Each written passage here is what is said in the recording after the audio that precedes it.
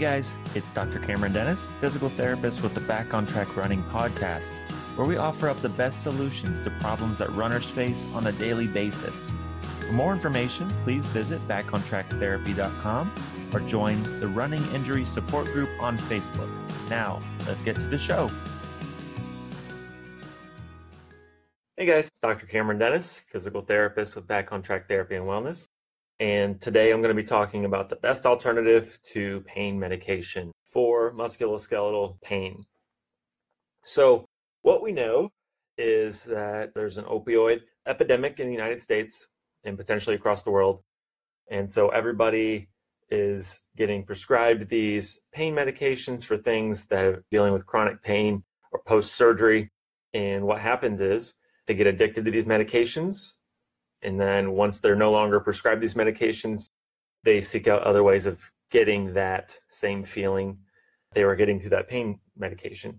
And oftentimes, especially in Ohio, it's been really bad. I think Ohio is one of the worst places in the country, actually, that people are actually turning to things like heroin for that same sensation since they're not able to get their pain medications. So what are things that we can do to avoid taking these opioids or narcotics?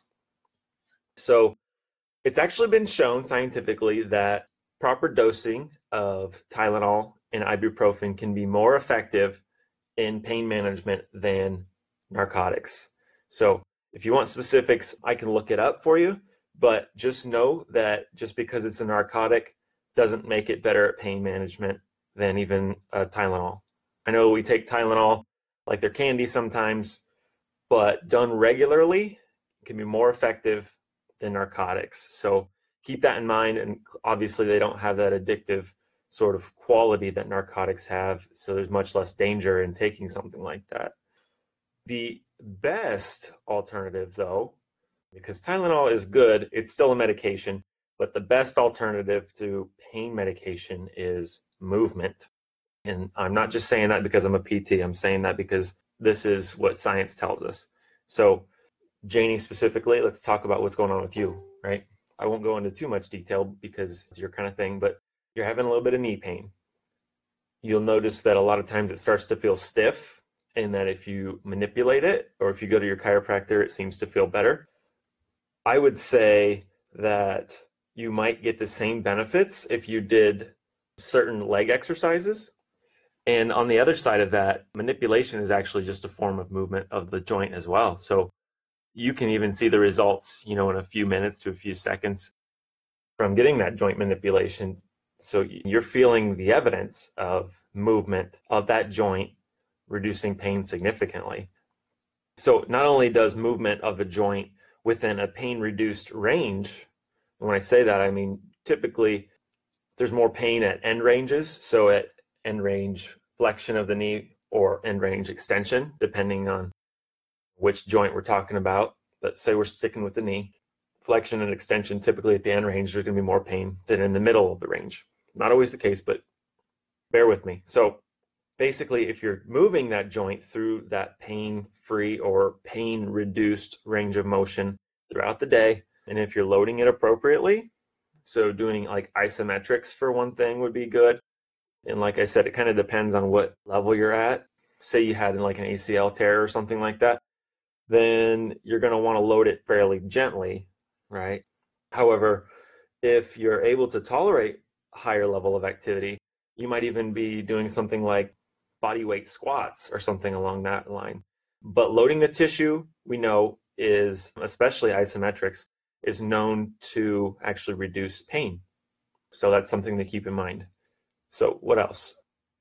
If you have finished the knee pain solution course, you will know that pain can be reduced through our attitude or our mental outlook, right? It can be reduced through managing our stress.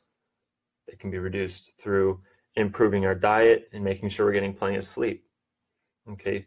Because basically our body will become hypersensitive in certain situations, especially when you're feeling sick, if you're not getting enough sleep, if you're eating poorly, and all these things I mentioned, if you're feeling pessimistic, depressed, anxious, your body's more sensitive to stimuli or to things in your surroundings, like normal everyday activities, more sensitive and can be painful even when it wouldn't have been painful a week ago doing the same exact thing and nothing else has changed. So I would say address those areas, right? There are other things that you can do, sometimes doing light massage to the area, doing the biofreeze or something along those lines can be helpful temporarily. If you're dealing with something that's fairly acute, something that has recently happened, ice and elevation, of course, we've talked about that. If it's a more chronic issue, doing heat for 10 to 15 minutes several times a day, especially before you go to bed at night, and then trying to find a position to sleep in that isn't irritable to that joint or to that area, a lot of times will help reduce the irritability of that area, and you'll wake up in a lot less pain.